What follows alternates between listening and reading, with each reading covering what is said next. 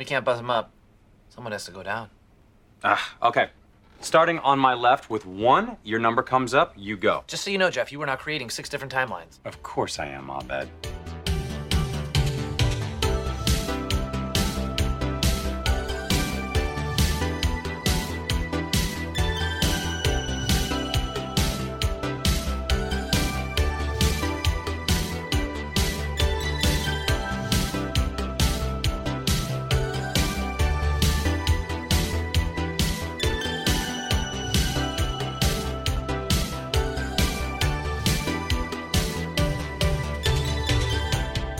Welcome to Gimmicks, a podcast about the high-concept, experimental, structure-breaking gimmick episodes of TV, from musicals to noirs to stories told over 7 different timelines. I'm Derek B. Gale, and who's with me today? It's Tommy. I was going to say something witty, but then I didn't. And it's just me. It's Tommy. Aw, you should have done the one that you planned for. Roxanne. Hey, Tommy, can I interest you in some toilet olives? Have they been refilled recently? It is a fancy party after all, so of course. We are talking about the very famous installment of Community, Season 3, episode either 3 or 4, depending on where you watch. I'll get into that later. Entitled Remedial Chaos Theory. Just very briefly, if you are unfamiliar with the show Community, it was a sitcom created by Dan Harmon that aired from 2009 to 2015 for 5 seasons on NBC and then a final 6th season on the now defunct Yahoo Screen, which was a nightmare to watch things on, and I understand why it is now defunct. It follows the basic plot follows a group of misfits who meet and form a close-knit study group / stand-in family while attending Greendale Community College, which is full of wacky characters and fourth wall breaking pop culture homage-laden adventures. Very famous for its like very meta, but still like heavily character-based humor. It's pretty groundbreaking use of genre shifts and concept episodes. And also it's known for its like stacked cast of actors. They're either very recognizable at the time, like Joel McHale or Chevy Chase or Ken Jeong, or they were unknowns at the time who've since become like huge breakout stars like Donald Glover, Alison Brie, Gillian Jacobs, Danny Pudi, Yvette Nicole Brown. Never not been a bad cast member on this show, pretty much. But before we go deeper into this very dense episode, Tommy, what is your personal history with Community? I could go in so many different directions with that. Funny enough, so many different timelines. There's so many different timelines for my watching of Community. I was thinking about it actually just before we hopped on, and I think if I remember correctly, and you can correct me if I'm wrong, Derek, but I think when we were in college was when it first premiered. Yeah. Mm-hmm. And I remember watching like the first couple of episodes, season or whatever. And I feel like I told you, I was like, hey, you should check out this show initially. And then I did what I do with a lot of shows and I just stopped watching it. And then you continued watching it and you were like, no, this is so good. You need to go back to watching it. I think something like that happened. Yeah, maybe. I don't, because I know we were watching around the same time because we both watched The Soup, which is where Joel McHale kind of got his big break on. So I was at least aware of it. That's right. I don't remember who watched it first, so I believe you that you watched it first and got me to watch it. But I definitely watched it throughout the entire first season and then fell off of it a bit during season 2, even though it was incredibly good. I think it was just being busy with like college and stuff. Yeah. But then we collectively, like our friend group, I think like got into it because of the DVDs coming out, and then we're watching it consistently as it aired since then. Yeah. And it's something, I don't know what it was, but I mean, I just do that with TV shows sometimes and just fall off.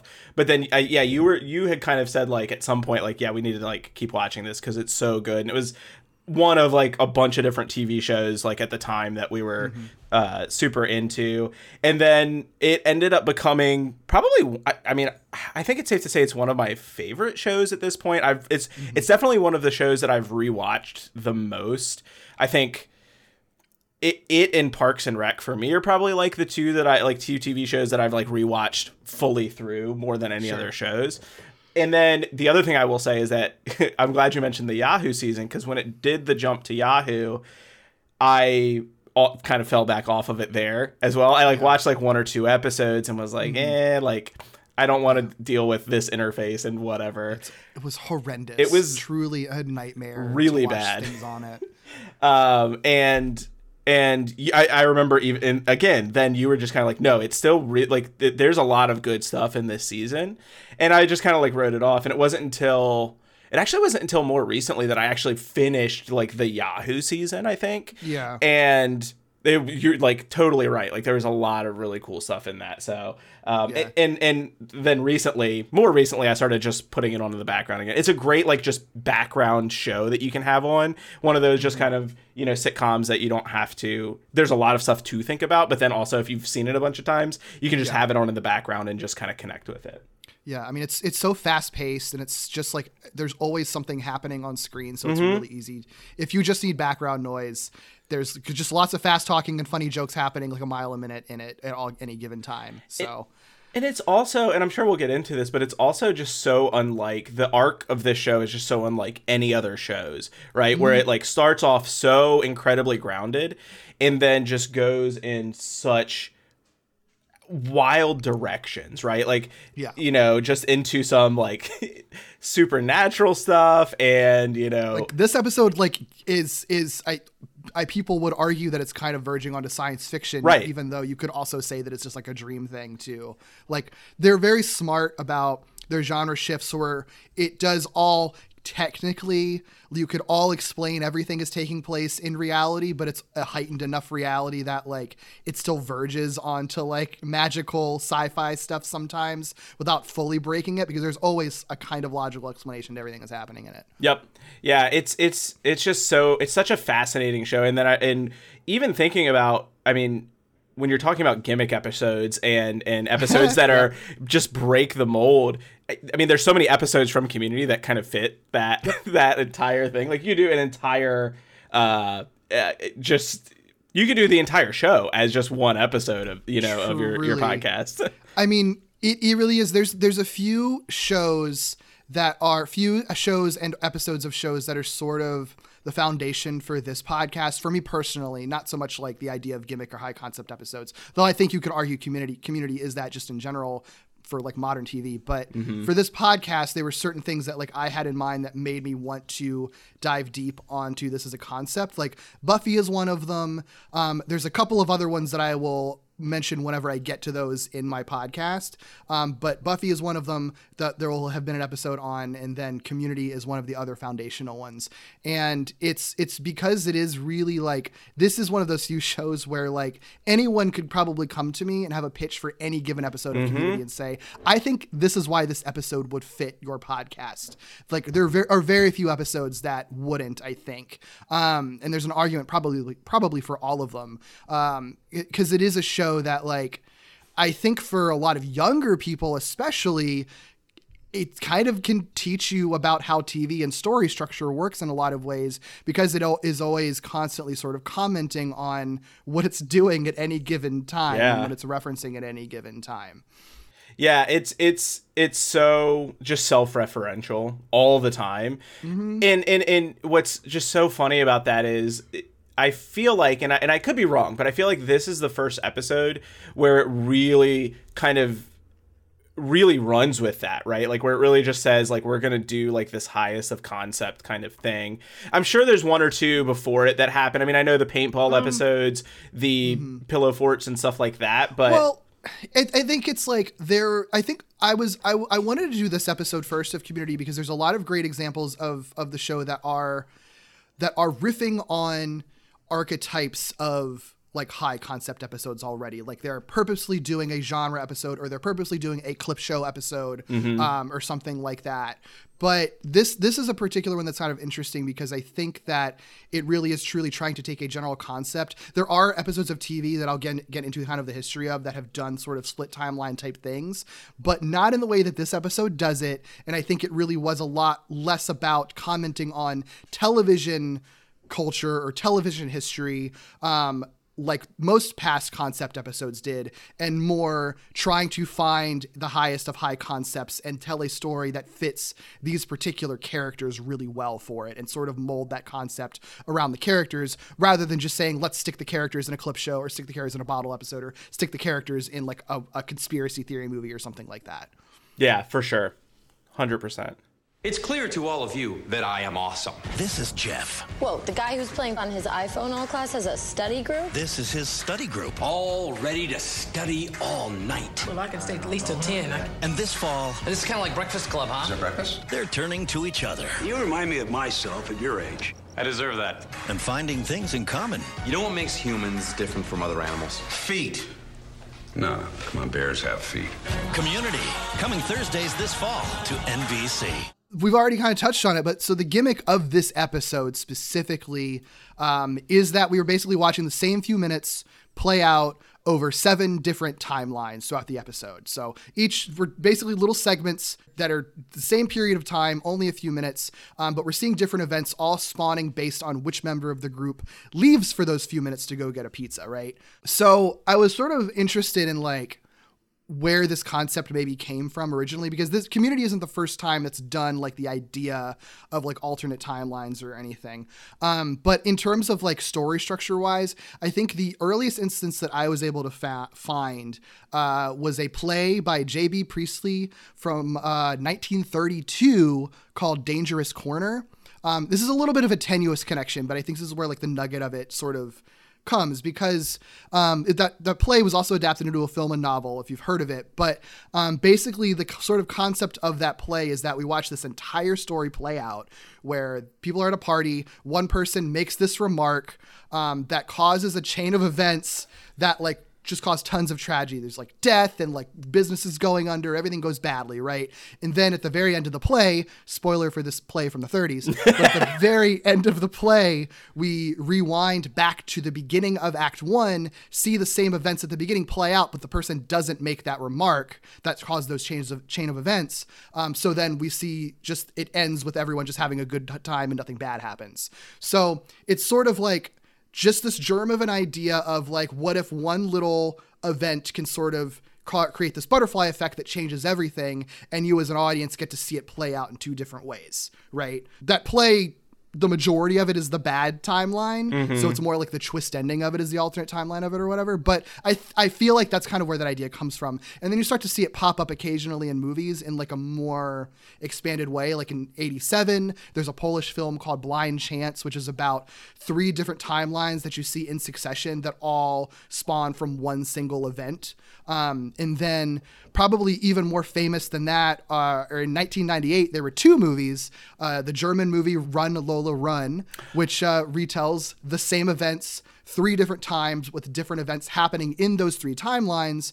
Also that same year, an American film called Sliding Doors with Gwyneth Paltrow, which basically has like one mundane decision, whether she makes her train or not. And then we see 2 alternate timelines, like alternating with each other throughout the movie of how different her life is just based on that one event. And I think that like that really is like what creates almost this entire concept of alternate timelines, or maybe not creates it, but like codifies it, right? Like that's what you start seeing other TV shows do riffs on it, and they even call it the Sliding Doors episode or the Split Timeline episode. They're episodes of like Frasier and Malcolm in the Middle and Scrubs. The entire premise of the show Awake, where it's basically showing 2 parallel timelines that spawn from one event and seeing the differences based on that one event. The thing that makes Community stand out is that it's not 2 parallel timelines, it's 7. Yeah. It's a lot.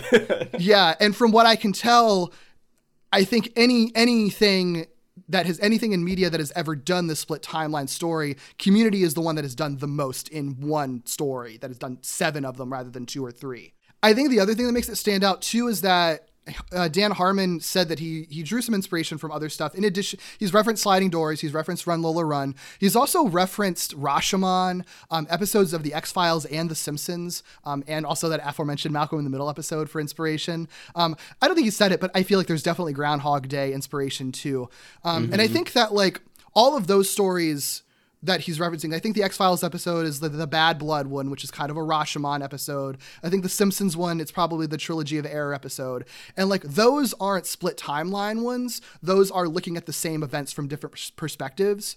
So I think like what this episode sort of does is combines these sort of 2 sides of the same coin, right? You can have either plot-centric split timeline story where it's one event changes everything, butterfly effect kind of idea, seeing how plot events will change based on one minor like variable, or you can have the same events told from the perspective of different characters, which is the more character-centric version. Community kind of combines those two. So you have, like, in Community's episode, the variable isn't a plot event. The variable is the absence of a character.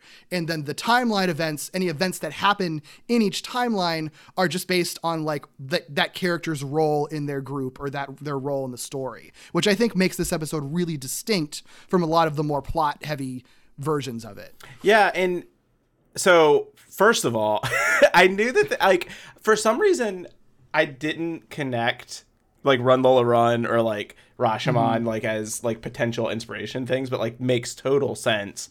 I also, it sounds like even with all of the inspiration that this episode in particular draws, it's still fairly, like, novel in how it does what it does, which is fascinating to me, because I kind of came into this expecting it to be like, oh, this is just a takeoff of, like, this has been done like X, Y, and Z different times, which it has, like, in a different way, but just not in the same way where all of these things are connected, which is kind of fascinating. I said, I half expected, like, for you to just be like, oh yeah, this was like a episode of, like, I don't know, I Love Lucy or something random. Yeah. Because it normally is with Community. They usually are pulling from something a couple of very specific things and then just find a good way to, like, have character development within that. But this is one where it is like, there are definitely inspirations for it. And it is kind of like, it is a concept that exists, but, like, their take on it is so wildly different from anything you've ever seen. And I've still never really seen an episode done like this. I've seen stuff made after this that goes back to the 2 timeline sliding doors kind of style of it, because I think that this one, where it's 7 timelines and the things sort of build on each other, like, you learn more about the characters as an audience throughout each timeline, like, that feels kind of unprecedented. Yeah, and I was just gonna say that too, where it's like, it's easy. It would be easy for, like, you to have the prime timeline, right, which is the timeline that occurs, the real timeline. Yeah. And everything else is just kind of like, oh, this is just fun stuff, like what if kind of stuff. But it really, like, those things feel like they drive the characters forward in a lot of ways. Like, you get a deeper look at a couple of the characters' relationships. You get Britta and Troy's relationship. You get a look at Troy and Pierce's relationship. You get a look at all the characters' relationships, like, in just different ways through these, like, little tiny nuggets. And I think that that's fascinating. And it's not stuff that is just tossed aside, because it all kind of comes back later on in future episodes too. Like, all of it, all of the strands that they kind of, not necessarily, like, those things don't still happen in, like, the same timeline, but, like, a lot of the strands of, like, the emotional tension and things like that are still present in future episodes, which is really, really cool. And it's a really cool way to kind of pull that out of the characters and pull that out of the story in such a just kind of absurd story structure, which it is. I mean, like, in the nice, not in a mean way is it an absurd story structure, but it is just an out there story structure. Yeah, I mean, that is a really good point. I think it's wild that, like, this is the first episode that I think brings up the Britta Troy dynamic as a romantic thing. It technically, all of their sparks in this episode happen in timelines that don't exist, but you as an audience are made aware that there are sparks now. So then you're looking for them in future episodes as they end up developing that relationship, and then they do actually get together from it. And it's wild that it spawns from some events that don't actually happen technically in reality, which is so interesting. Yeah, and they obviously reference back to the Darkest Timeline a lot in the show. They do reference the other timelines, maybe not all of them, but I know that they reference in kind of the post or the end credits sequences that they have. So in one of the future episodes, they have kind of a look at Troy and Britta.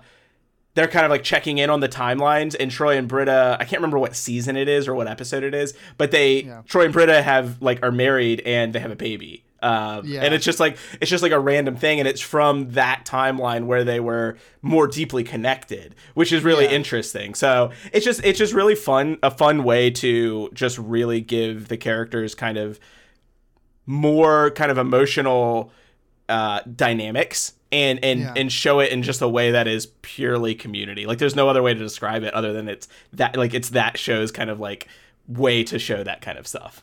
Yeah, because they're all still very authentic emotional moments when they happen. It's just the context in which they're all happening is so bizarre and absurd. And yeah, and it's all kind of, you're all stacking these events on top of each other as they're happening, even though they're not happening in the same realities the whole time. Yeah, and it's really incredible. And I also think, and I'm sure we'll talk about this in a second, but there's also some really interesting stuff that it says about the entire dynamics of the group itself when they're in kind of the prime timeline. Like there's some really cool kind of things that you can derive from that, of just being like the fact that how it kind of breaks down when they figure out kind of the twist kind of at the end. And you really get a really good look at how like the group dynamic really works. And it kind of even touches on like the overarching story structure like of the show. Yeah, I definitely have some stuff to say at the end of that's going to pop up throughout the discussion. I think it's interesting, this episode, what people were pulling from it at the time that it came out and analyzing, and then I think what you can sort of pull from it once you've seen the whole show and see everyone's sort of character arcs and the whole arc of the show play out.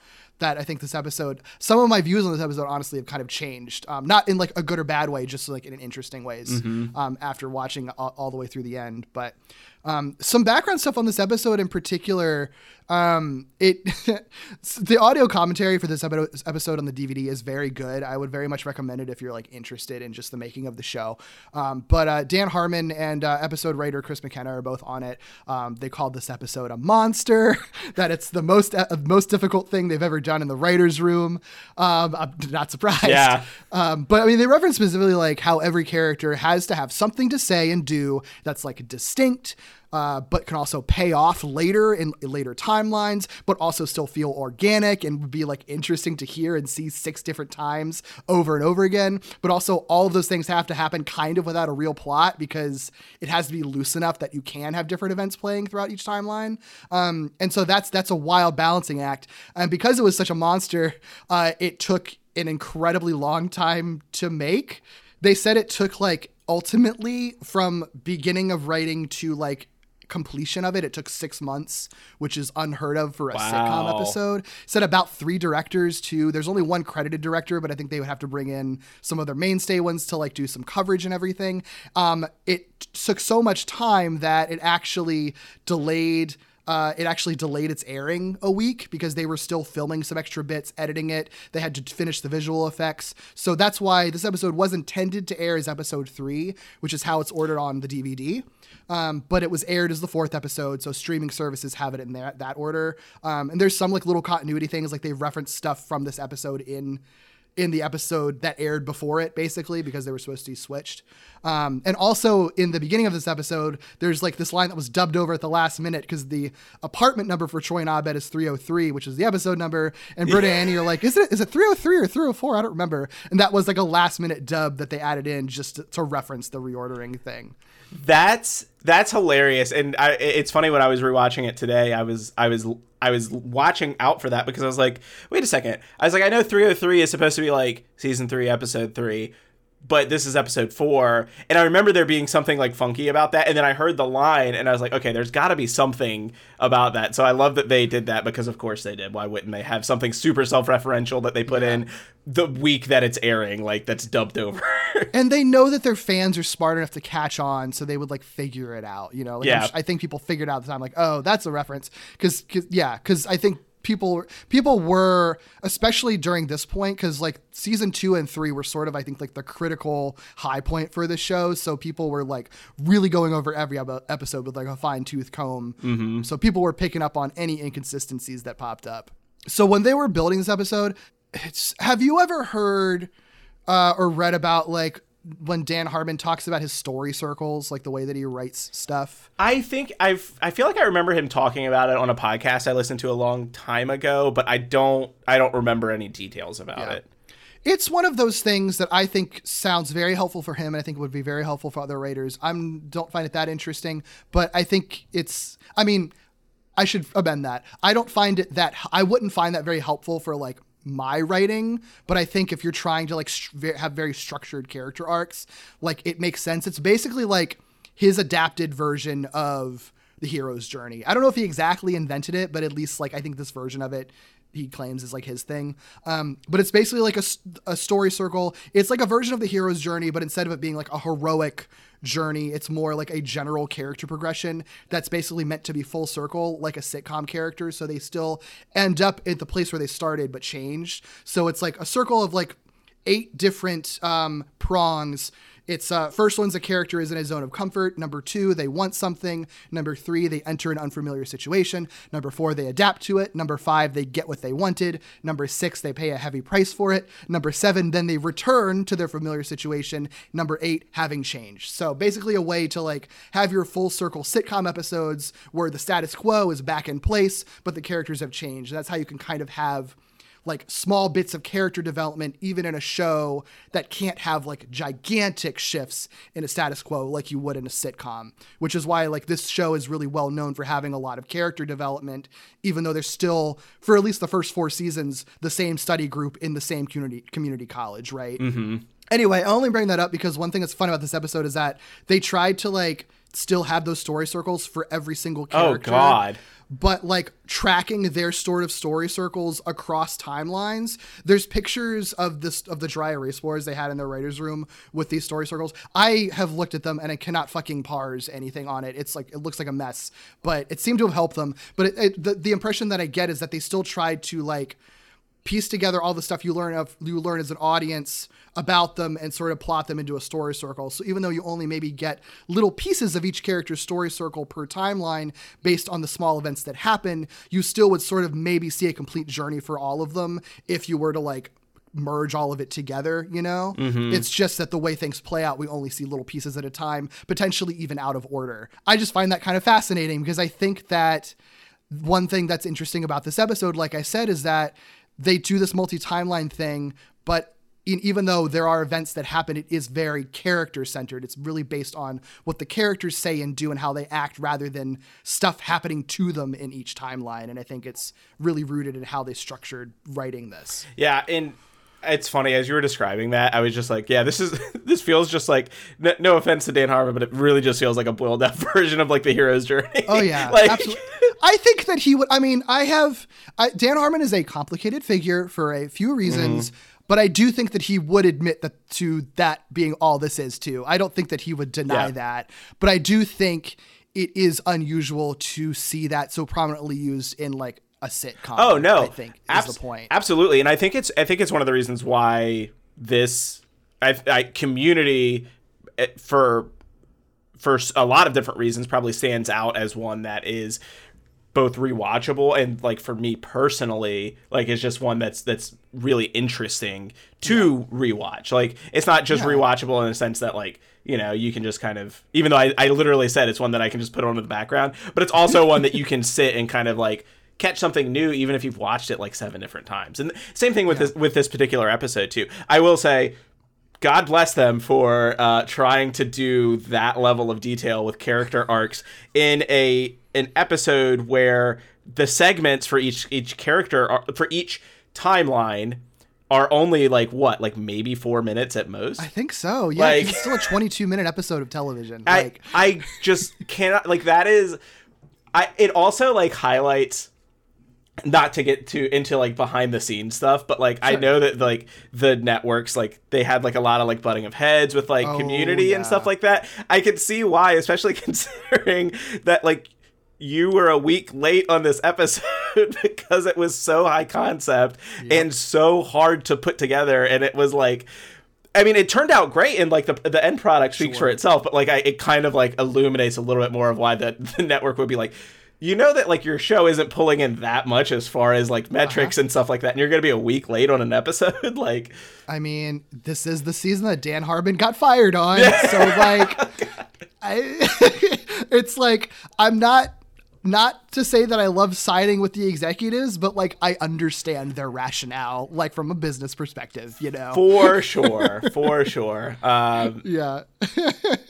If you've found yourself depressed over the lack of new Community episodes, Just hold on. Abed, hey, buddy, it's gonna be okay. It will be okay, because a whole new season's about to begin. And now, with added John Goodman. What's up? And he's got away with the words. You wanted to feel real power this year. Now you're going to feel my power. Straight through you from nostril to rectum, now until the end of time. And that's what's up. I forgot everything you said before rectum! Well, if there's only one thing you remember about the new season, We're gonna have more fun, be less weird than the first 2 years combined. we're always gonna wind up laughing.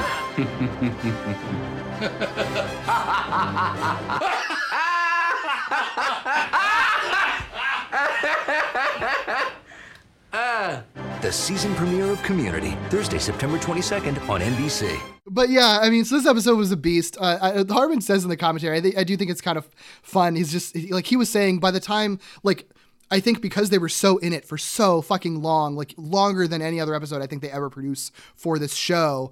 Like he was saying, like, by a certain point, I didn't even know whether or not people were even going to like this episode at all. Like, you just don't know at a certain point if what you're doing is even worth it at all. And you just trudge along just to finish it and get it to air.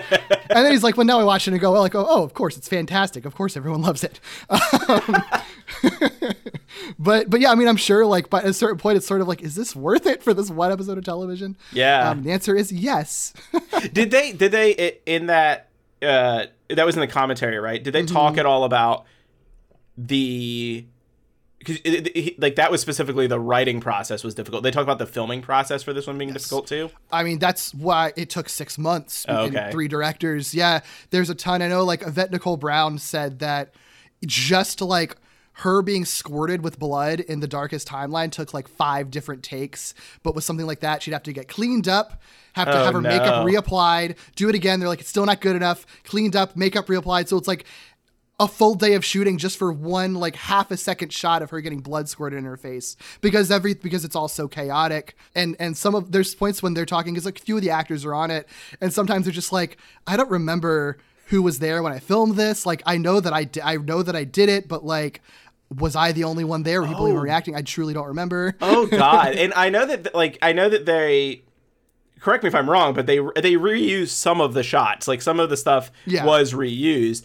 but like, I know they probably had to film stuff like multiple times. Like, yeah. And I could just imagine just kind of going a little bit crazy, like, or getting in your head about like, no, we did this already. And it's like, no, this is for like timeline 5. And it's like, what timeline did I film before? Like, well, they even said, I think it was Yvette Nicole Brown again, who was saying that like just the opening sequence of Jeff like explaining the die thing, rolling it, and Abed saying you're now creating 6 different timelines. They said that they actually shot that from every possible angle in the event that in each timeline they would show it from a different angle, but then still opted to just use the same shot over and over again. And I mean, she was even saying that they were like, is that a complaint event? Are you complaining right now about it? And she's just like, no, I'm just making an observation about how the filming is done. Oh, wow. I need to actually listen to that commentary for that episode, because that sounds fascinating. Yeah, it sounds wild. It's funny too, because like people have called this episode a bottle episode. But like, and we talked about it on the Seinfeld episode that you were on, where like, I think they would call it that because a lot of people think a bottle episode is just an episode that takes place in one location, which is often true, but it also, bottle episodes are meant to be very cheap. And this episode maybe seems cheap because they're filming it in one location, but I think it is one of the most expensive episodes of the show because of how long it went on. Yeah. And also getting the rights to Roxanne, they said like killed their music budget too. Like that song was incredibly expensive to get and play it over and over again. And then I think that's one main reason why it became a recurring gag that people were always playing or humming Daybreak over and over again, was because they didn't have the rights to any other music. So you just hear Daybreak over and over again because they did have the rights to that song. So not only, I mean, this episode had story repercussions that rippled throughout the rest of the series, but it also had like actual implications, like for the fact that they couldn't afford other music, and so that became a thing. That's so funny, and that's wild. That's such a Community thing too. That's so amazing. It really is. Yeah, it's the story of this show just breaking the bank for the minorest of things that I can't say aren't worth it, because I don't think that I could picture this episode without Roxanne playing throughout the entire episode. No. So. Well, and when you think about it too, I mean, things would have, there's so many things that like are popping into my head now as I'm saying this, but it's like things would have changed in like the Community storyline, like had this episode not happened, right? Oh, like yeah. There's other episodes that rely so heavily on the Darkest Timeline later on in the future, and sometimes it's just like a mention, sometimes it's like an actual full episode. So yeah, it not only is like this episode ended up becoming like kind of very structurally important for the rest of the show as well. Yeah, and it still stands alone as its own episode too. Even if you disregard everything that came after it and just watch this one episode, it's like such an incredibly strong, funny episode of TV, which a lot of people at the time recognized, because the legacy of this episode is like also off the chain. Like, it received critical acclaim instantly. It was very frequently regarded at the time, and still is, either one of the best, if not the best episode of the whole show. Outlets like Time and Salon ranked it among the best episodes of 2011. National Post, Parade, and The Ringer all listed it as one of the best episodes of the 2010s as an entire decade. There was also a poll on Vulture in 2012 where voters declared it the greatest sitcom episode of all time. I think that was a recency bias thing, because it was a year after it aired. I don't think people would vote for it like that much again, although I still think it would probably make it pretty high. And also, I do think it still speaks to how beloved this episode was at the time that it came out. Yeah, I'm thinking, because like the greatest sitcom episode, I don't know if I would rank this as like the greatest sitcom episode specifically because it is so like structure breaking. I feel like the greatest sitcom episode would have to be something that is like very, very much like a sitcom episode. You know, like... Yeah, it's like it's almost incomparable. Right, yeah. Like, now, if you're saying, like, is this the best episode in a sitcom? Maybe. Like, I could get on board with that. And again, then that becomes, like, really subjective. But at the same time, calling it, like, the best sitcom episode, I feel like it's kind of, like... Anyway, we don't have to go down that route, but like it is, I can see why people would rank it as that, because it is a very, like you were saying, it is a very great standalone episode, and it's just a really good, fun episode to watch, and it's also one of the ones that you just catch so much every time that you rewatch it. Yeah, it's Community is always a fast-paced, dense show. This episode is like 10 times more dense than any episode of this show ever is. Like, if you blink, you're gonna miss something. Like, yeah, it's like almost daunting if you're trying to like pay attention to it. It's so much happening in it. Mm-hmm. This is also one of the few episodes that I think got like more widespread mainstream recognition as well. So Chris McKenna, the episode's writer, he received a Pan American Association of Film and Television Journalists PAAFTJ award. Horrific name and acronym for an award, but it's cool that he received that award for writing on this episode. The PAFTJ. I'm sure it's prestigious and great. Good job. He also was nominated for a Writing Emmy. The only time this show was ever nominated for a Writing Emmy for its entire run, and one of only 3 Emmys it was ever nominated for. The only 2 other Emmys it was nominated for were for stunt coordination, and they never won any of them. That is fascinating to me, because I feel like writing alone, I feel like they should have at least been nominated a couple of other times. Do you want to know what it lost to? Do I want to know what it lost to? I think you know the answer to that question. It lost to the very now cursed show Louie. Oh, God. Oh, no. To be fair, I loved Louie at the time. I do think it like wasn't. Yeah. I mean, if you separate, I mean, you can't separate Louis C.K. out of that show, but like it is like a good show, but it's just like, oh God. Knowing what we know now, it's awful. Back then it made sense. Yeah, it made sense at the time, and critics were all over that show. I think it won a ton of Emmy. It had a long run of winning a ton of Emmys while it was on. Also, 2 episodes of Parks and Rec that season were nominated, like the debate episode and the season 4 finale, which are both very good episodes. So like it was a pretty stacked competition that year, at least. Yeah. The episode was also nominated for a Hugo Award for Best Short Form Dramatic Presentation. Lost that year to the Doctor Who episode, The Doctor's Wife, which is the Neil Gaiman episode that also is a very good one. So like, I'm not mad about them losing to that episode. Yeah. Of Doctor Who. It's also fascinating that it lost to Doctor Who. Like, yeah. I mean, the fact that it was nominated for like a sci-fi fantasy award in general is bananas. I didn't even put that together. Like, that's a Hugo Award. Like, my God. Like, that's so funny. But yeah, I mean, it's either way, even though it didn't win as many awards as I think it certainly deserved, it's still great legacy, spawned tons of GIFs that are popular to this day. Darkest Timeline as a concept has been like adapted colloquially, like that's what people call the last few years, even if people don't even know that it came from Community potentially. Honestly, like one of the funniest lines that Harmon said on the Community to me is that he said, if there's one bad thing about this episode, it's that it set the bar way too high. Yeah, I would say so. I would say so too. Well, why don't we actually talk about the episode? Give me some more time in a dream. Give me the hope to run out of steam. Somebody say it could be here. We could be both up, tired of dead in a year. I can't count the reasons I should stay. One by one, they all just fade away. If you want to watch this episode, and I definitely say that you should, because there's a lot of this is going to be a hard one to like describe because there's a lot happening. So I try to structure this podcast like with it in mind that people might be listening who haven't seen the episode, and this might prompt them to watch it. This is one case, so I'm just like, y'all just got to watch it beforehand. I'm not going to be able to tell you everything that happens in it. Sorry. But if you want to, it's available for streaming on Netflix, Hulu, and on DVD. The synopsis per IMDb for this episode is: at Abed and Troy's housewarming party, Jeff decides to let the decision on who gets the pizza rest on the roll of the dice, leaving Abed to contemplate 6 alternate realities. I guess so. The original air date for this episode was October 13th, 2011. It was written by, as I mentioned, Chris McKenna. He wrote a number of Community episodes, including the first clip show episode and the series finale, some other heavy hitters as well. And he's gone on to write on things like American Dad, Jumanji: Welcome to the Jungle, the Lego Batman movie, Ant-Man and the Wasp, and the entire MCU Spider-Man trilogy.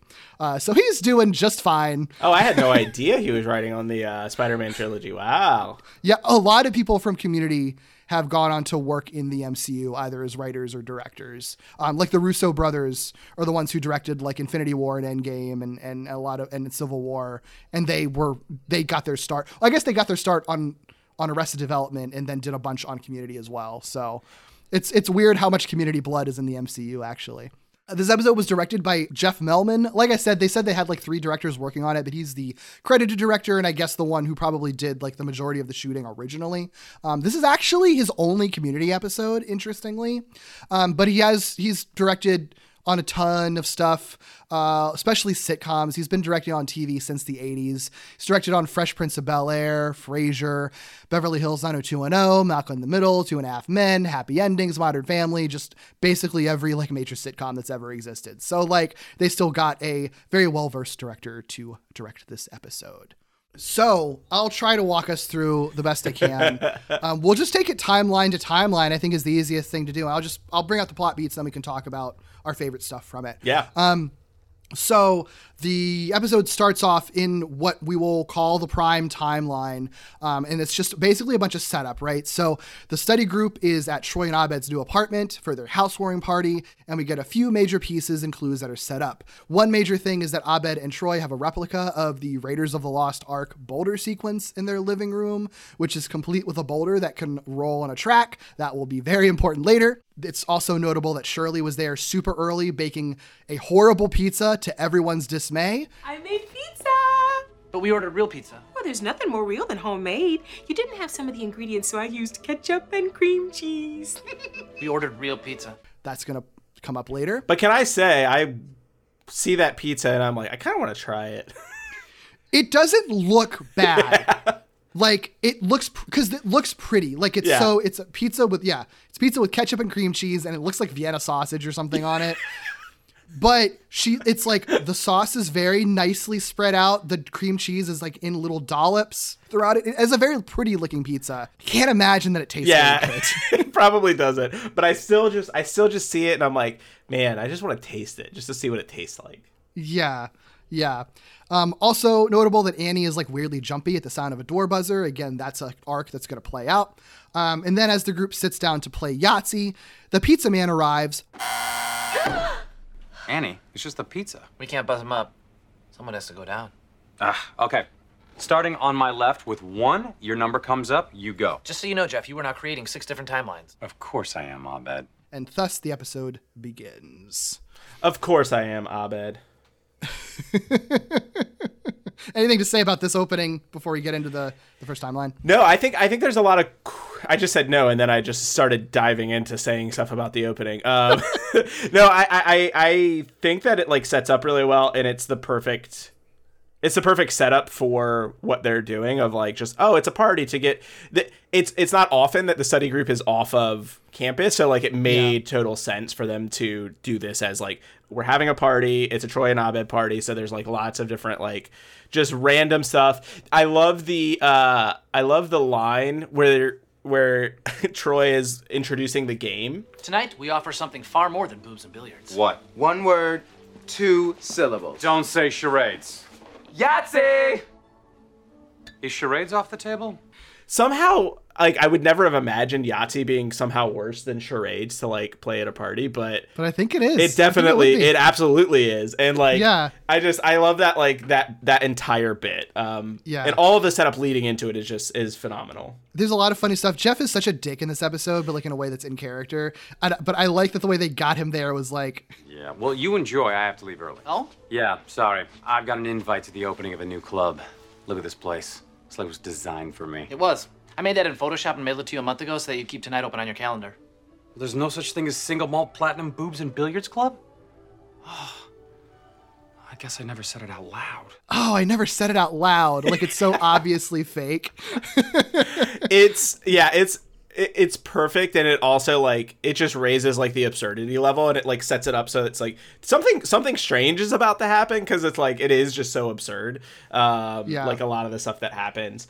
And I liked the kind of added detail of everyone is so on edge about Shirley's baking. Like everyone in the group is like super on edge about it, and it's just such a weird detail for them to be so upset about. And there's the line that Jeff says of like, baking can't be a personality trait or something like that. And that's something that's interesting. You see sort of like unfold throughout it. Yeah. And it was a thing that for a long time I didn't really get. And I felt like it was the weakest plot line. But then I realized it is actually kind of interesting. We can get to it as it unfolds because I think it's interesting how that is sort of played out because you learn everyone's different perspective on this bizarre thing to be on edge about throughout it until you finally get Shirley's perspective in the end. It's sort of like, oh, I kind of get where everyone's coming from here, but just no one is talking to each other to sort of explain it. Yep. The line that I quote, I won't have this much to say about literally every single timeline, but there's just a lot in this like opening sequence. The other an interesting dynamic throughout this episode is that like I think Troy and Abed are trying to pretend to be like fancy adults throwing a fancy party, and like some people like Jeff and Pierce are just gonna like make fun of them for it, and then people like Annie and Britt are trying to like support it and like seeing what's going on. And this is my scale model of the rolling boulder scene from Raiders with actual rolling boulder. Ooh. Yeah. Adios, Pinto. Oh. Pretty cool, huh? Super cool and sexy. Super sexy cool. Overselling it. Super sexy cool. Yeah.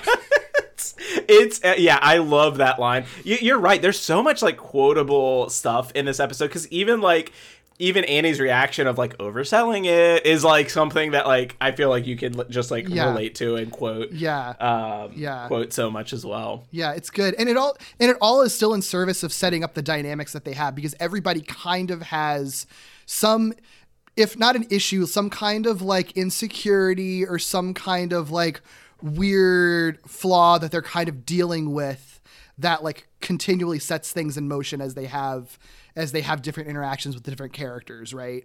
And I think it's really interesting how much of that stuff is set up right from the get-go in this first prime timeline. So the first dice roll lands a 2, and it's Annie. This one is also interesting because this is actually, even though the prime timeline's a lot of setup, this timeline I feel like is also a lot of setup for what the recurring gags through each timeline are going to be. So Britta plays Roxanne on the stereo, starts to sing to it, and Jeff is just like, no, doesn't let her sing. So instead she heads to the bathroom. Pierce tries to tell a story about the time that he had sex with Eartha Kitt. I guess I'm going down. All this talk of going down. Did you guys know I had sex with Eartha Kitt in an airplane bathroom? Oh, we're about to eat. Name dropping comes up organically. Troy, while Annie is gone getting the pizza, Troy notices something in her purse. First asking, guys? What does a pregnancy test look like? No, it's like a thin piece of plastic with a thing on the end of it. Okay, so this is definitely a gun. Whoa! Yeah, honestly, I think that is probably one of the funniest lines in the episode, and might even be one of the funniest lines in the entire series of just like, and especially I think it's all because of Donald Glover's delivery too. Yeah. Just like, oh, so this is definitely a gun. Like, well, it's such a fake out because that is such a typical sitcom thing. Like, Annie has a pregnancy test. What's going on with Annie? Oh no. And it's like, oh no, it's a gun. The problem is that she has a fucking gun. Yeah. They're all understandably freaking out about it. Pierce has a little throwaway comment that it's just a pea shooter. He definitely won't get shot by it or anything.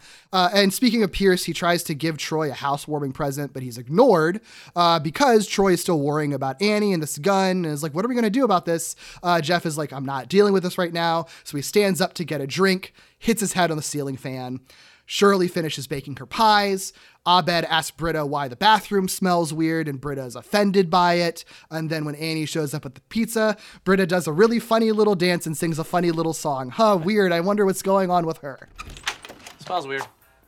I beg your pardon? Smells weird. What did you do? Abed, you don't ask someone a question like that. It's not dignified. Pizza! Pizza, pizza, going tummy, me so hungry, me so hungry.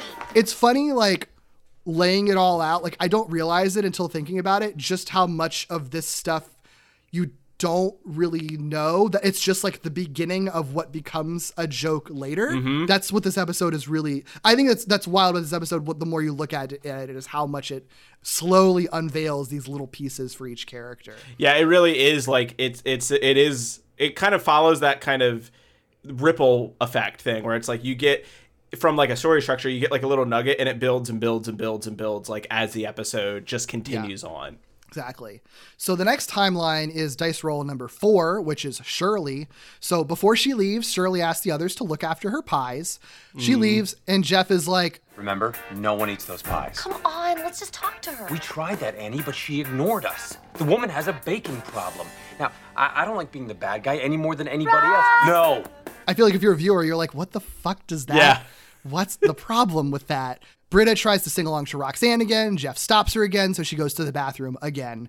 Pierce tries to tell his story about how he had sex with Eartha Kitt again. And then he does, in this case, give his housewarming gift to Troy, who freaks out when he sees that the gift is a Norwegian troll doll, which, fun fact, the name is Torg in the script, but they deleted the name in the actual episode. But officially, the name of this Norwegian troll doll is Torg. And it's a very creepy doll. Pierce knew that Troy hated it when they lived together at Pierce's mansion. So Troy is like pissed off because this is like actually a mean trolling gift. Hutch, see what I did there? Literally. Jeff laughs at him, stands up, hits his head on the ceiling fan again. And then when Shirley returns, she realizes no one checked on her pies and they've all burned. She's really upset about it. That's when Jeff berates her and kind of like you were saying, he's like, Shirley, it doesn't matter. We weren't going to eat them. You're not allowed to have baking things as an identity. Excuse me for being the only married woman in a group full of horny toads who sit around all night just making googly eyes at each other. Googly eyes? One of my favorite moments in this episode is when every like potential like ship makes googly eyes at each other, including Troy and Abed, and then it ends on Troy looking at the troll again and screaming. It's great. Love it. And then Pierce is like, well, it's okay. No one makes googly eyes at me either, Shirley. We're the same, which is like the worst possible thing you could say to her. So she storms out in tears. Everything about that segment, it makes me feel so terrible because I'm like, one, the pies burned. Like, I know, and they look so good too. They look so amazing, and it's just like. Also, too, I thought about this. I thought way too deeply about it, but I was like, "What? Would the pies have been burnt anyway? Because she was only gone for like a minute." Yeah, it's sort of like there must have been like she. It's like, did you have it in the broiler or something? Yeah, and it was like the difference of seconds. Like, yeah, because every other timeline they come out fine. So yeah. Yeah. Very minor detail, but I noticed a detail like that, and then I noticed one other like detail later on that was like a continuity thing. But mostly I just feel awful like for them, because I also think it points at like the absurdity of the group's dynamic, where it's like, this is the problem that we're attacking. She's baking too much, and it's like, that's the problem. Like, that's the problem that y'all decide to deal with, is someone baking too much. Yeah. Because I've seen people have readings of this where like at this point in the show, we know that Shirley was formerly an alcoholic. So a charitable reading is that they are viewing this as like, oh, she's just replaced an addiction with another addiction, and she is just baking because of a void and a need to get attention in the same way that you would get addicted to anything potentially. And that's why they view it as a problem. But like when you're watching outside of it, it's sort of like, so fucking what? She's baking you food. You can choose to eat it or not. Like, but that doesn't seem like it's actually hurting her. Even if that is the case, like, that's okay, right? Like, is replacing like, that feels fine to me. Right. I mean, I'm not a like therapist, so I won't get into that, but like, I feel like that's okay. It's definitely not like a nuanced view on addiction or anything, but like, I do think, to this episode's credit, I feel like we are meant to side with Shirley, because the group is being really nasty to her, and it is very, I mean, Yvette Nicole Brown is very good at being upset and also angry, and I think you feel bad about her when she storms out in tears, you know? Yeah. And I think that, like, I've always felt a lot for Shirley in this show, because I think outside of this, I do think that she's been one character, and Yvette Nicole Brown as an actress is like, throughout the whole show, she was incredibly good, but I don't feel like ever got to do as much as anyone else on the show ever did. And I think because they maybe had trouble knowing what to do with her, because they couldn't just like have her hooking up with people, because that just wasn't who she was. So they could do your sort of like friend style, like everyone's has sexual tension with everyone else sort of stuff. And with Shirley, it's like, oh, you know, she's a mom, and like she gets back together with her husband, and they wouldn't really give her much else to do. And what's funny is that, like, I watch this episode, and this episode is kind of commenting on that, like this idea that like, no, I'm not like you guys where you're constantly wanting to fuck each other, but I'm still a person, and I'm trying to just find my worth right now. Yeah, like what my role in this group is. That's fascinating. I never thought about it that way. There's also, well, never mind. I'm not going to go down that tangent. Yeah, there's a little bit even more that she says in a later timeline, and we can get into it a little more too. But I think it's interesting what they do with Shirley. I don't know that it pays off later in the show with her, but at least in this moment, it feels like they're kind of commenting on her sort of weird role and how they haven't really been able to do as much with her as they've done with other characters. The biggest thing I will say is that travesty for the pies, and I want to know what those pies were.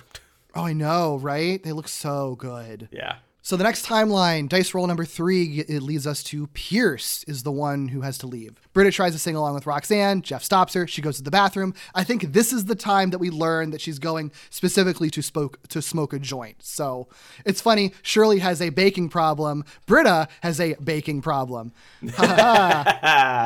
So in this timeline, Annie compliments Troy on like how cool and growing up his place is. I love your place, Troy. You're all grown up now. Yeah, can't believe those are real mahogany bunk beds in there.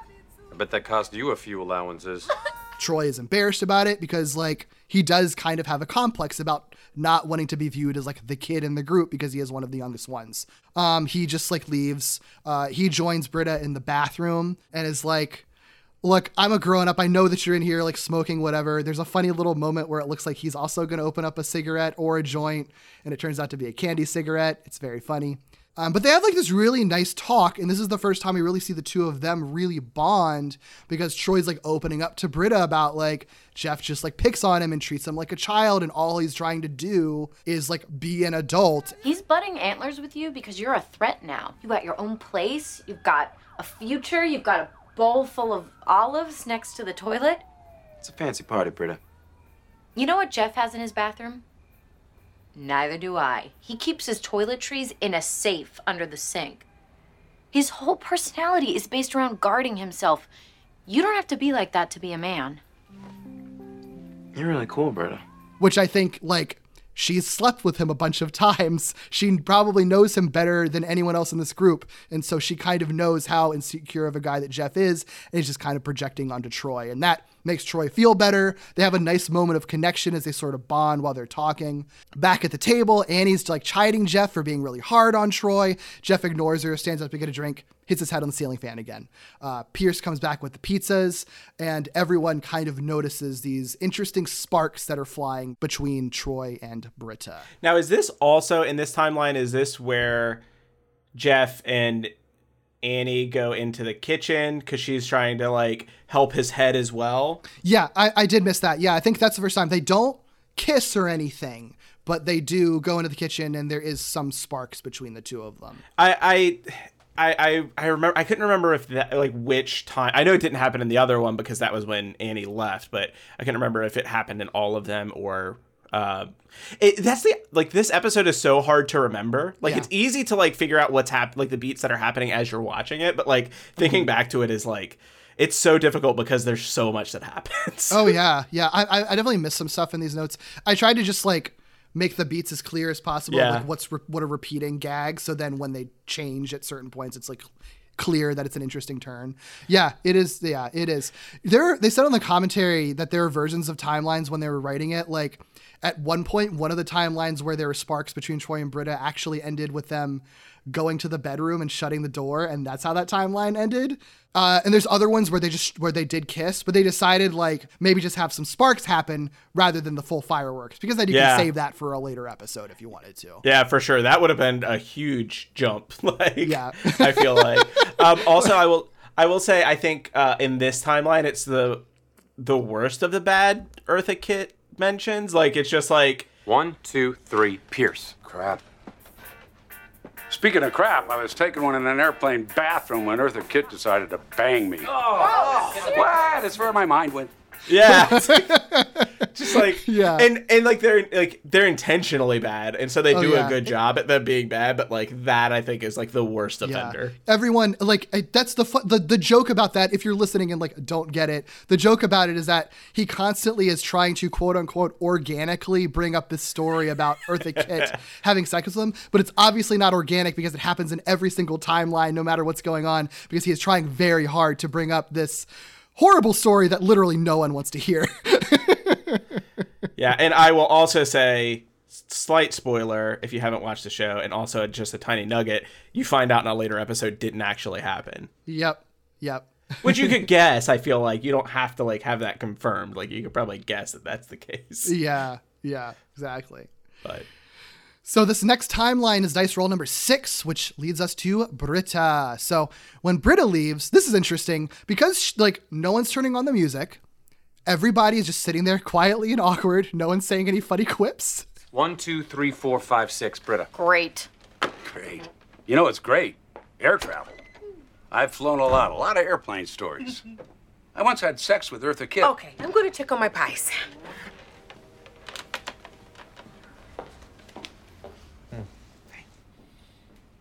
You guys are my best. I'm gonna get a drink. Hits his head on the ceiling again. Annie offers to take a look at his injury in the bathroom. And then in this one, after tending to his wound, Jeff is now actually expressing his concern with Annie since they're kind of alone. You make a good nurse, Annie. Thank you. I actually had to apply a tourniquet the other day. The guy got stabbed outside my building. What? Annie, you gotta get the hell out of that apartment. You don't have to treat me like a kid anymore, remember? Yeah, but adults still need to be protected. I can't help but worry about you, Annie. You're important to me. calling back to like her reaction to the buzzer at the beginning of the episode, and also what we saw with her having a gun earlier. The two are about to kiss, and then they are interrupted when they hear screaming. They run out, find Pierce terrorizing Troy with the troll doll. Feel the terror, feel the terror, Norwegian troll. Hey, what's going on in here? Pierce is terrorizing Troy because he's jealous we moved in together. You're the one who's jealous. Why would I be jealous? Because you're lonely and crazy. He's calling Pierce out for just being jealous of Troy and Abed living together because Troy and Pierce previously lived together. Troy moved out to move into this apartment. And that's when Britta arrives with the pizzas and the delivery guy, Toby, whom she announces she is engaged to. So in this is one of the continuity issues that I like. I wouldn't call it a continuity issue, but like I felt like the intention there was like, oh, she got high and was like, oh, I don't think so, because she did. I think she is just being Britta and being weird. Maybe okay. I felt like that was just such a huge leap though, even for her character there. That's true. But I thought like that was the intention. I was like, but she didn't actually do that. I guess she could have done it on her way down. So maybe that's like a better reading of it, is that like on like in the stairwell she just lights up and like maybe. Yeah, that's possible. Although I don't think you get like she gets like instantly fucking stoned as shit in this episode. Like she smokes like a puff and it's just like, I'm so high. Yeah. It's like I feel like you're just kind of okay. I feel like you're faking it a little bit, but all right. I also think it's funny that it is kind of like another running gag in the episode that I think not everyone, but most characters who go in and get the pizza, like when they come back up, comment on like how the pizza guy was either like creepy or like not good looking. And then Britta goes down and is like the love of my life. Yeah. Also, fun fact, apparently the pizza guy was originally going to be like a big fun cameo. They were trying to get Josh Brolin. He turned it down. They were going to get Bryan Cranston. He turned it down. I couldn't tell if it was a joke or not, but they mentioned trying to get Eminem. They also mentioned Jason Biggs as well, and then eventually they just settled on just getting like a comedy friend that they knew. I think it kind of works that it wasn't a big cameo, because I feel like that would have just taken away from like a lot of the other stuff in the episode, because it would be like, oh my god, that's the episode that Eminem was like a cameo in. Right. You know what I mean? Right. I'll also say too, so in all of these too, Abed like says, I wonder what happened in all the other timelines. Yeah. And then it cuts back, and in this one, I wonder what happened in all those other timelines. Wait, there are other timelines? The pizza guy says like, there's other timelines? Like, just like a really fun like throwaway line of just kind of like acknowledging like the absurdity of what's happening, but also is like out of his, like, he's just like, I don't know what's happening right now. It's good. Yeah, it's good. Oh boy. The next timeline. It's dice roll number 1, critical failure. It's Troy who leaves. This is probably the most famous one from this episode. Mm-hmm. I don't even know how to recap this, but 1, Troy. Damn it. I'm gonna go as fast as I can so I don't miss anything. he slams his door on the way out because he's going so fast. This prompts the boulder from the Raiders display to roll to the ground, unbeknownst to the group, which like creates this Rube Goldbergian series of events that like must be seen to be witnessed.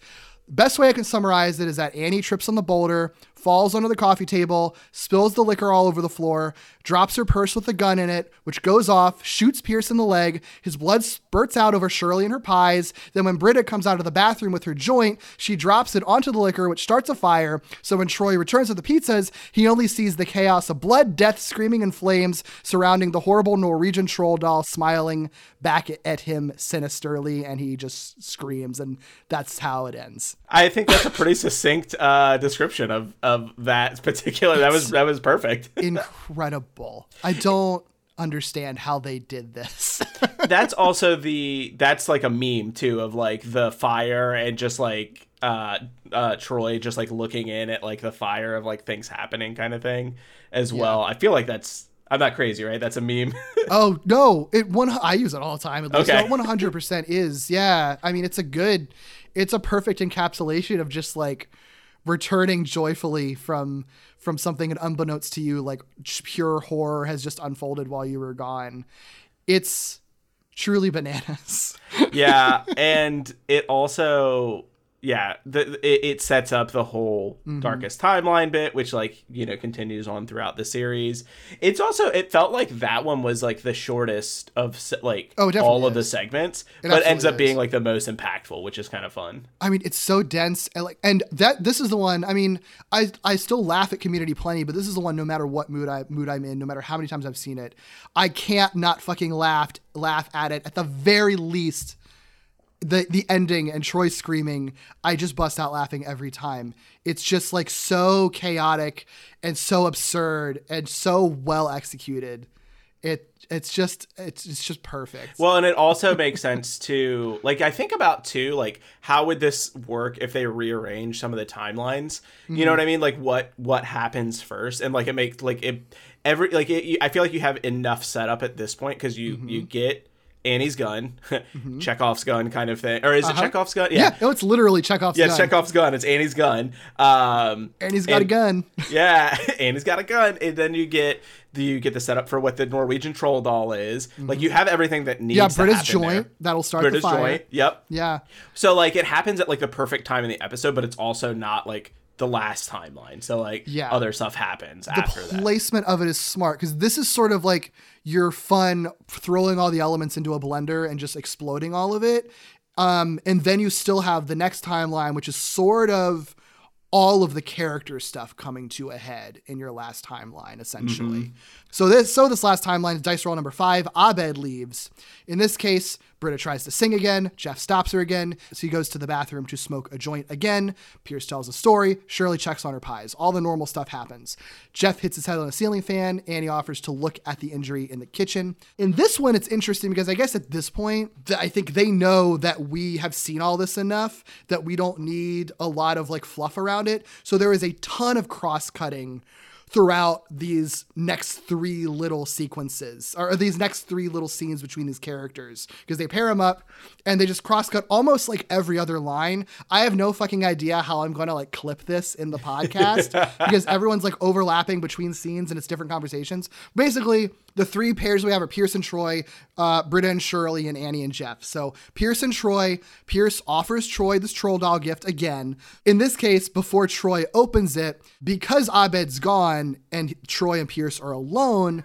Hey, while we're alone, I just want to say thanks for letting me live with you. But now it's time for me to try and make it on my own, just like you did. Yeah, I don't think you should open it. No, what? What are you talking about? It's like a really nice moment of him being like very honest and emotionally honest with Pierce. And Pierce obviously like feels good about that, but then feels guilty that he's about to give him this like horrible like gift that was just out of spite. So he's like, oh, that's so nice. No, let's not, I'm not going to give you this gift. It's not good. I'll give you something better. And Troy's like, give it, Pierce. It feels fun. I demand to be housewarmed. and like is wrestling it away from him. Eventually, like he gets it, opens it, and becomes like really angry when he sees that it was still the troll doll. The other pairing is with Britta and Shirley. Since Britta is like stoned out of her mind when Shirley brings the pies out, and since no one's like stopping this from happening, Britta like is like super excited about the pie, just like eats the shit out of it, is like loving it. And Shirley's like so super happy, and she's even kind of clarifying like, sometimes I feel like making desserts is the only thing I'm good for in the group. Which kind of like solidifies like where her baking problem has come from. Yeah. And this prompts Britta to kind of inadvertently reveal to Shirley that the entire group actually made a pact to not eat Shirley's baking, but also she's like high as fuck. So like, I don't know what I'm saying right now. And this of course upsets Shirley. I can't believe I'm feeding my pies to a drug addict. Drug addict? You're a pie pusher. You push pies to get love. Give me this, you godless hippie skank. Yeah. So they're now angry at each other. Meanwhile, Annie and Jeff are having their little sparks again. And since they're without interruption, they actually start kissing. But then, most awkward thing in the world, Annie pauses their little makeout session. I'm sorry. I just had a weird deja vu. That thing you said about worrying about me, it's something my dad always said. Shouldn't have brought it up. Just reminded me of my dad. Which is a normal thing to do. Yeah, very normal thing to do. Horrible, weird thing to say. Jeff is like understandably like annoyed and weirded out. And you know, he reacts very badly to it because he's like, anyway. Little makeout 101. less dad talk, and you could ease up on the bubblegum lip gloss. Their whole dynamic really throughout the entire show is this sort of, is the age difference being this like weird barrier, and how that is sort of weird because they do have chemistry, but like they're at two completely different places in their lives and everything. Like at this point in the show, I think like she's 19 or 20 and he's like in his late 30s. Like he turns 40, I think, in season 5, which, you know, you can argue whether or not like that age difference is like good or bad, but like for them, I do think they are I think they do a good job playing like waffling a little bit back and forth between like how Annie is pretty mature, but like not that mature. And and Jeff is like an older guy, but also very emotionally stunted. So like they could maybe work for each other, but maybe they would be bad together. And I think the show actually at the end of the show lands on a really good place with that, but that's jumping very far into the future. Yeah. I will say with this timeline, another one of my favorite lines from this episode is when Britta is tasting the pies and she says, Oh my god, they taste just like regular sized pies. Oh, yay! and like, I don't have an opportunity to eat miniature pies a lot, but anytime I do, I sure as hell say it tastes just like a regular sized pie. It's so good. It's such so a good line. Yeah. Yeah, but this whole timeline is really interesting because it ends with everyone being angry at each other, essentially. Like, even though this isn't the darkest timeline, this is like the one where everyone is upset at each other because everyone says the worst possible things to the other people and make everyone like, it's interesting because they're like, for Troy and for Shirley, both of them are actually like being as honest as they've been in the entire episode about like how they're feeling and where they're at in a very positive way. And then the other person just like reacts in the worst possible way. Even with Jeff and Annie, honestly, even though Annie says something very weird, like she's just being very honest with Jeff, you know, like that was a real feeling that she had and he reacts to it very badly. And Abed, meanwhile, is like, oh, this is the real timeline because I found a nickel in the hallway. Yeah, I think that's one of the interesting things about like all of these timelines, and I think it's especially apparent when we get to like what happens in the Prime timeline. But like, it's interesting that Abed being gone because there's this whole thing throughout the story of Abed like having trouble like processing emotions and like things like that, and him being gone. This is like the most emotional timeline, and then he kind of comes back and is very oblivious to like everything kind of that's happening around him, and is like he's very much just kind of like he has like a piece of pizza in his hand and he's just like, I really hope this is the right one because I just found a nickel in the hallway, like and it's just like it very much like highlights just the how the characters and the characters in the group interplay off of each other, which is really interesting. Yeah. I've read some like analyses, and no one will ever be able to land on this because I don't think they were like intentionally going for a specific thing, but like analyses of like what each member of the group kind of represents based on what happens when they're gone. And all of it is like really just depending on what you think. Like, yeah, I think like what you said with Abed, he almost sort of like tempers the group's emotionality when his presence there. And when he's gone, everyone just gets like too emotional in a way that ends up hurting each other. And like Britta, I feel like is often like the heart of the group. And so when she's gone, that's when like no one acts very good together. Like that's another kind of bad one where they sort of just have bad interactions or whatever. It's kind of awkward and no one seems to be having a lot of fun together. Even with Troy in the darkest timeline, I feel like there's always been this arc of him. He's always been like had the best relationship with every character. Like he's never rubbed up negatively against anyone in the group in the way that other members do. And like he's also like often placed in sort of like the leadership position directly under Jeff. So it's like when he's gone from the group, just like chaos unfolds. Like and also he's like quote the purest character, like in a sense, you know what I mean? So it's like the evil just kind of like creeps in, you know what I mean, when he's not there. Like, he's the one who doesn't. Yeah, he really is the one that doesn't. Like he has insecurities, but like not ones that he doesn't let his insecurities like turn him into a bad person in the way that pretty much everyone else on this show does at one point or another. Yeah, like I feel like you could make an argument for all of them. Some of them are less clear, like the Annie one, because that's a lot of setup. So there's not really much about her. And the Shirley leaving, like it's mostly just about how the group treats her. I mean, we talked about that, just how the group sort of leaves her out. And the Pierce one, like I don't even remember what happened in that. I know. I was just thinking that too. I was like, what the hell happened in the Pierce? Like, there's so much that happened in this episode. Yeah. The Pierce one, I'm not really sure what to say, what to say about that one either, because that one is also, I guess that's the one where Troy and Britta like get together at the end and have a good moment. So maybe like with Pierce is often a negative influence on the group. So it's like people can maybe be happier without him around. Yeah. It's interesting, and none of that stuff is like, it's all kind of subjective based on how you want to view it, because I think we also see the show as the show changes, these characters literally do leave as cast members leave. So like you can sort of adjust how you view this episode based on like how the show progresses and stuff like that too. There's kind of a lot of things you could really say about it if you wanted to. And I think a lot of people have done writing about it in that regard. Mm-hmm. So back in the Prime timeline, we see the beginning again where, Jeff is about to roll the die, but in this case, Abed catches the die before it can land. I don't think you should. Chaos already dominates enough of our lives. The universe is an endless, raging sea of randomness. Our job isn't to fight it, but to weather it together. On the raft of life. A raft held together by those few, rare, beautiful things that we know to be predictable. Ropes? Vines. Vines? Let him finish. Us. It won't matter what happens to us as long as we stay honest and accepting of each other's flaws and virtues. Also, the other important point that he brings up is that Jeff concocted a plan that ensured that he would never have to get the pizza because it's a 6-sided die and he was the 7th person in the group. So, of course, everyone's like, oh, God damn, Jeff, you crafty jackrabbit. You crafty jackrabbit. Everyone is like, you got to go get the pizza then. Hits his head on the fan once more, but the culmination of this is that everyone laughs at him when it happens and Annie comments that it's karma. In his absence, when Britta plays Roxanne, she is able to sing along with it. Everyone else joins in. They all start dancing and having fun. Pierce gets cut off before he could start his Eartha Kitt story. And instead of trying to tell it, he just decides to just like say whatever, opts to throw Troy's housewarming gift in the trash because everyone's clearly having fun. Jeff returns to them just being silly and just eats pizza as they watch on. It's fun and nice.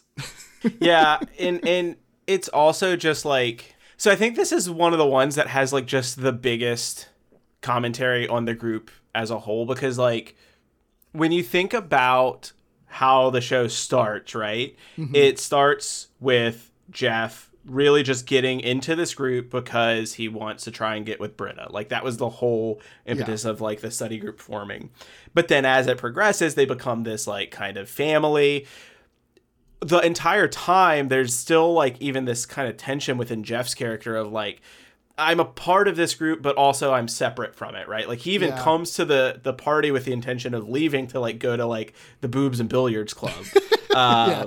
And when he has to go get the pizza, like the group is able to kind of like just be more of themselves, right? Like, and then instead of stopping Britta from having fun, which he does a lot because he's just kind of like, no, this is not an adult fun thing that we should be doing. She does it, but then when he comes back, he realizes like, no, this is fun. This is like, this is my family. Like I can still enjoy this, even though like in all the other timelines, he kind of like stops it from happening. So it kind of like shows just the progression of him as well, where it's like he didn't want to be a part. He tried to get out of the study group and didn't want to be a part of the study group, but then just like eventually it kind of like grows on him, like. Just kind of like the Roxanne song kind of does. Oh, I love that as like an interpretation of it though, as like a microcosm of Jeff's whole like macro arc on the entire show. Like that's really interesting actually. Cause like I remember when I first watched it and for a while my whole take on it was like, so is this episode trying to say that like the group is just better off without Jeff? Like that's a kind of a dark nihilistic way to look at it. But I think it makes sense in the context of like the season, because this is the season I think that ends with Jeff being like the most part of the group as he ever is, like where he kind of fully accepts, like the season finale is him about like kind of deciding to accept his role in the group instead of like finding a back door to get back into his law firm. Right. So like, I think that this is sort of saying that like where Jeff is right now, he still feels, like you said, sort of separate and sort of a separate piece of this whole group, when really what's going to make him better is if he accepts that he is actually legitimately part of this family and stop trying to just like control everything or feel like he's different or better than what they're doing. Yeah. And it really, it's kind of this really kind of beautiful thing too, because it's very much like when you let all of these people kind of be themselves, you know, and then you yourself are yourself as well. Like you can have like, you can feel like a like much more part of like this microcosm of society kind of thing. Yeah. Yeah, there's a quote in the commentary from Dan Harmon too, because he commented on that interpretation of like, is just Jeff just bad for the group? And I like what he says about it too, because he was like, no, we aren't saying, we're not saying anything like that. We're just saying that Jeff's archetype is that he's the leader. You need a leader sometimes, and sometimes you don't. Sometimes you need anarchy. Sometimes clumsy, silly people just need to do whatever they do and be dumb together. And I think like that's sort of interesting because this episode's called Remedial Chaos Theory. Abed notes chaos a few times. It's like sometimes a little bit of chaos is fine. Like you just have fun with it and stop trying to like be up your own ass about it, Yeah, and it's so funny too because in his speech he says chaos dominates our lives enough of the times, like anyway, or whatever the line specifically is. Yeah, and then it kind of ends with the leader, if you kind of take that interpretation of it, leaving and chaos just happening. Even still, like, you know what I mean, with the leader being gone, but everything being okay. Yeah. Like instead of trying to control the chaos, it's like letting the chaos happen. Yeah. I think it's really interesting. I think it's interesting too, given like where the show goes, because I think that there's an interesting arc of the show, like where for the first handful of seasons, it is very much about this group of people becoming a family essentially and learning to sort of, like Abed says, accept their own flaws and virtues as they are, like come as they are and sort of like grow together as a family. But then as the show sort of changes and cast members leave, like the last couple of seasons, I think become a little bit more about how like you can still grow out of people, and that's also okay. Like that it is okay to realize that you don't necessarily fit in with this group anymore, and that maybe you've grown out of them, and maybe they are kind of bad for each other. Because like the episode before the series finale is like it's like that wedding documentary episode, and they're all just at their fucking worst together. And then the series finale, not to spoil everything for the show, but like the series finale involves like certain characters like leaving for good and moving on, and I think just sort of like that acceptance of realizing like, oh, maybe I'm ready to move on. It's interesting watching this episode now because it's so predicated on characters not being present, and then specifically landing on Jeff needing to not be present, but also still being okay to be there. And the show ending with Jeff kind of being the one that still stays while everyone else around him leaves, I find very fascinating. Like Jeff had to be there with the group so everyone else could then move on, even though he's always been the character that wanted to be the one to leave in the first place. Like, I think it's sort of interesting. I don't know if what I'm saying makes any sense, but no, it totally does. I think it totally does. And I think it's just, it's one of those things where it's like, I don't know if that was like their intentionality, like throughout all of this either. Like if it, I think with episodes like this, especially, like it just invites so much in a show like this, it invites so much just analysis that like, I'm sure there's so much that they weren't thinking about when they did it, but of course, No, I think it makes total sense. And I also think it's like, it just goes to just showing really good character growth as well. Like where Jeff lands at the end of the show is like exactly where you should, for like if you want the show to be wholesome, like, which I think it is in a lot of ways, it's exactly where his character should end up. You know what I mean? Of like wanting to like keep the group together as long as he can. Yeah. And I think you can kind of say a little bit of the same thing about like this episode too, where it's like things kind of have to fall into place the way they fall into place. Yeah. And it like for the progress to continue happening. Like if you try to control it and you try to like manipulate the way people are going to interact together, like it's going to end up causing problems, which is what Jeff does in setting up the whole dice rolling thing. Yeah. Instead of trying to control the chaos, you have to just sometimes let the chaos happen and accept it as it is. Yeah. I love that reading of it. This episode is so interesting. It's so interesting. And honestly, like now I'm like, I just rewatched it. I rewatched it twice within like probably a week's time, because like I said, I've just had it on in the background. And so now I'm like, I kind of want to go rewatch it again. It goes by so fast too. It does. Like, it doesn't even feel like you've watched an episode of TV by the end of it. The only other part of this episode is the end tag, which is rules. This is the revisitation of the darkest timeline. So this is the timeline where Troy got the pizza. We basically have flash forward. This is the only scene in the episode that isn't in Troy and Abed's apartment. This is back in the library in the study group's room. Guys, I've been thinking about that night over and over. One thing has become clear. This is the darkest, most terrible timeline. Enough with the timeline crap, Abed. Pierce got shot in the leg and died. Shirley's a drunk.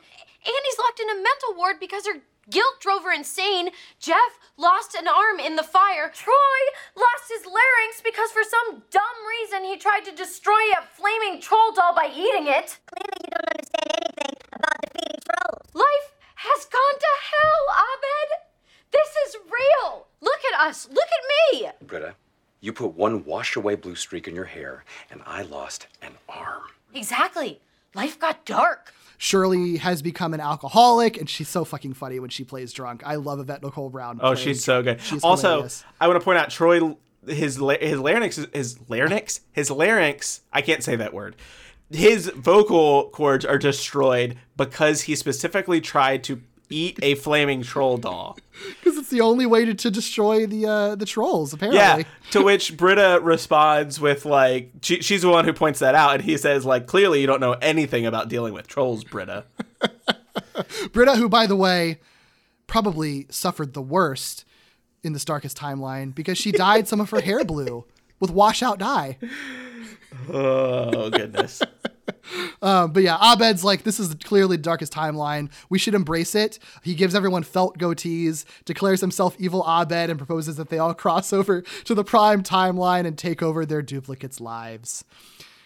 Good stuff. It's phenomenal that they added that in. And also, too, I think the fact that, like, again, they do reference this later on in the show, but the fact that, like, just this episode alone, the fact that they bring that back, the show itself is so chaotic that you're like, so do these other timelines actually exist? Like, at this point in time, like, are these actual things, or like, what's the deal here? Like, yeah. And I like, it almost doesn't matter because like you're still able to chalk up any future timeline stuff to just somebody imagining it, like, pretty much. For sure. Yeah. Yeah. It works. Yeah. I think it works because you could take it, you can say it's as real as you want it to be, and it doesn't really impact the show either way.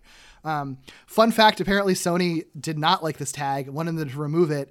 Apparently, like, a Sony executive actually sent Dan Harmon an email, was like, yeah, we love the episode, we just don't like the tag, so just get rid of the tag. Luckily they fought for it and kept it in. What did they not like about it, I guess, is my question. Because it's too dark, I guess, which, even though that's the point. But, like, too dark, like, I don't get executives sometimes. Even though, like, earlier we were like, yeah, I get why they were like, I don't get, like, that decision. Like, I side with them on the business ends sometimes. I don't side with them on a lot of most creative things. For sure. Especially because it's just, I mean, maybe there's a specific note of like, yeah, it is too, but like saying it's too dark just feels like, who cares? Yeah. Like, yeah, it's a weird sitcom. Like what are you talking about? Like, someone gets, I guess if that's too dark, then like, what do you feel about like that whole section of the episode where someone gets shot and like there's a fire? Like, you don't care about that? It's so bizarre. weird. It's truly bizarre. The only other fun facts I had is that the intention, and I think if you watch the episode for it, you can see a little bit of it seeping through. The intention originally was that the way that Jeff reacted to hitting his head on the fan actually would change slightly depending on who was present with him. Mm-hmm. So like when Annie was there, he plays it off a lot more like it didn't hurt. And it was supposed to be a lot more apparent in every single timeline, but it just kind of got lost in shooting and editing, and they reused a lot more shots. So that didn't really come through, but I mean, it was, that would have been an interesting detail, but the Annie thing still comes through because you do see him like play it off when she's around. So yeah, I think that the first time that happens, I think it's very apparent because he's like doesn't hurt at all, and like kind of like really it's really played up. But yeah, it does get lost, I think, a little bit throughout the episode. There also was going to be a Dean Pelton either appearance or voiceover or reference, at least.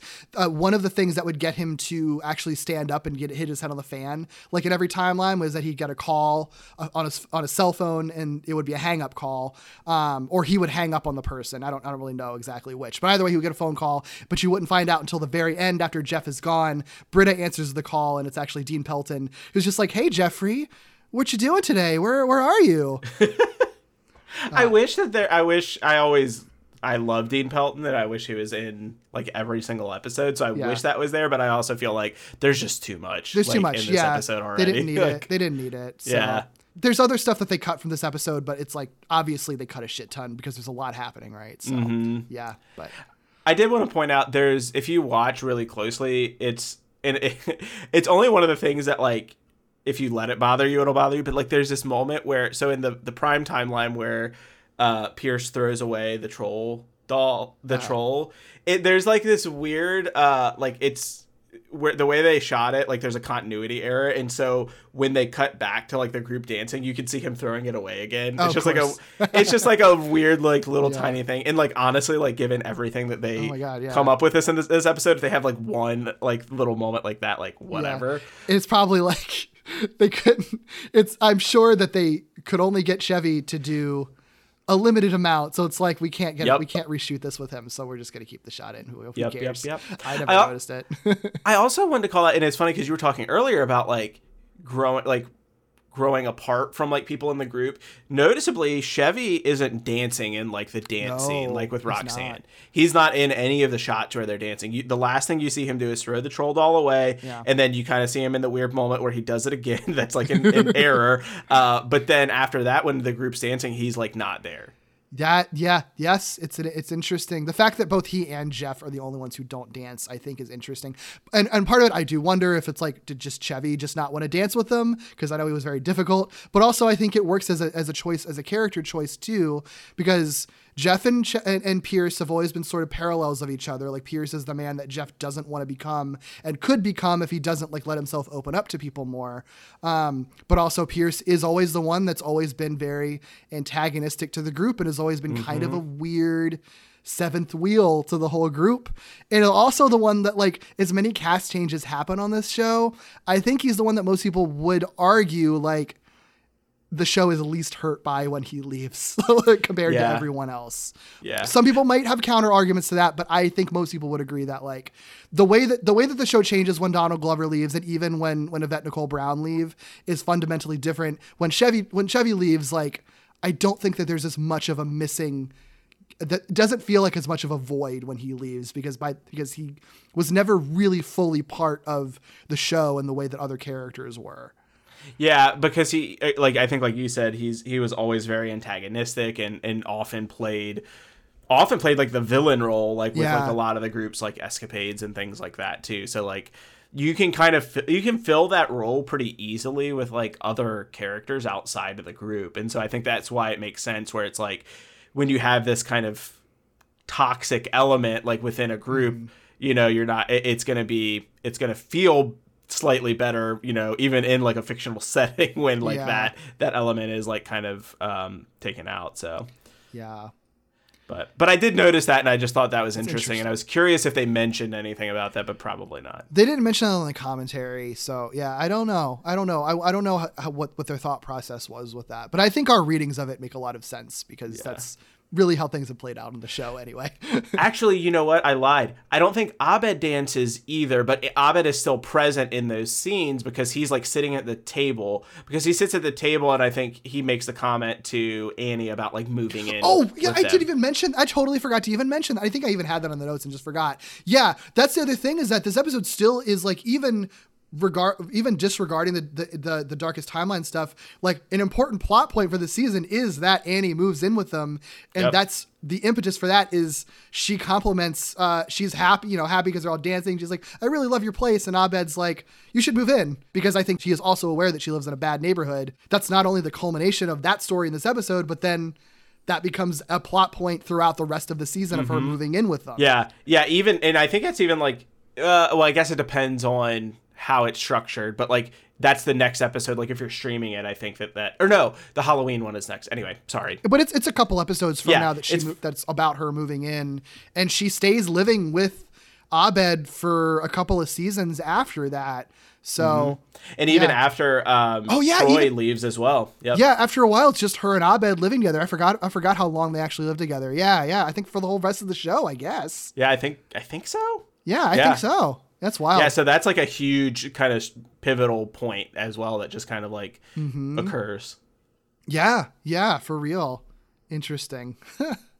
Yeah, this episode is so loaded. Anything else that you had to say about it? I mean, I'm 100% sure that there's other stuff. I know that there's like a lot of little tiny like gags and stuff like that within the apartment themselves. I even as I was like rewatching it, I was trying to like pick up on it, and it was just like again, there's just so much other stuff that happens in the episode that it's really like is. You'd have to like pause it, and, like look at all the stuff on the walls and stuff like that to catch everything. It's hella packed. There's a lot of detail in the set design of Troy and Abed's apartment, like a lot of detail. And I mean, any episode you watch in their apartment, you're going to see all that stuff. So like, it's not important to this episode really, although I guess it is the first appearance of it, but just great stuff. It's a critically acclaimed episode for a reason. Thanks so much for chatting with me about this very hefty episode. Absolutely. If anyone wants to find you or anything you're working on, where can we find you, Tommy? Yeah, absolutely. I am on Twitter. I am at Awkward Comma. You can also find myself and my partner host a Star Wars podcast where we watch every episode, or trying to watch every episode of every Star Wars TV series. And Derek actually was recently on our Christmas holiday special where we looked at the Christmas episode. And you can find that on Twitter. That is at Distant Echoes SW. And you can find that on Spotify or any of your podcast platforms. It's just Distant Echoes, a Star Wars podcast. Wonderful. You can find me on Twitter at Derek B. Gale, or on my other podcasts, Walloping Web Snappers, a Spider-Man podcast, which does deep dives into every Spider-Man cartoon ever made, and Falling with Style, an ongoing Pixar movie marathon, which is a monthly podcast that dives into every Pixar film chronologically. You can also follow this podcast at GimmicksPod on Twitter and Instagram for some extra goodies, and email me your questions, feedback, and corrections to gimmickspodcast@gmail.com. Please rate, review, and subscribe to this podcast on all podcast platforms. But until next time, friends, keep being weird.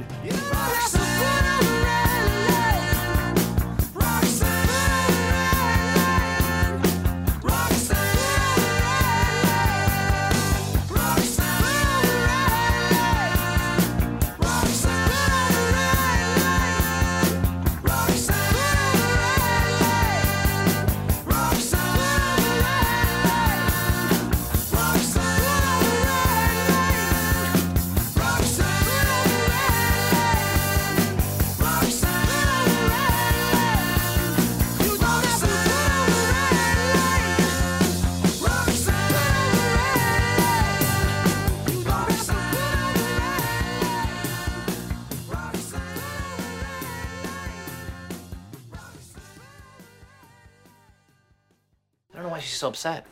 Her pies probably didn't burn in the other timelines. Abed, Shirley just had a nervous breakdown. More like a nervous bakedown. I know, I didn't say it on purpose. And Abed, there are no other timelines.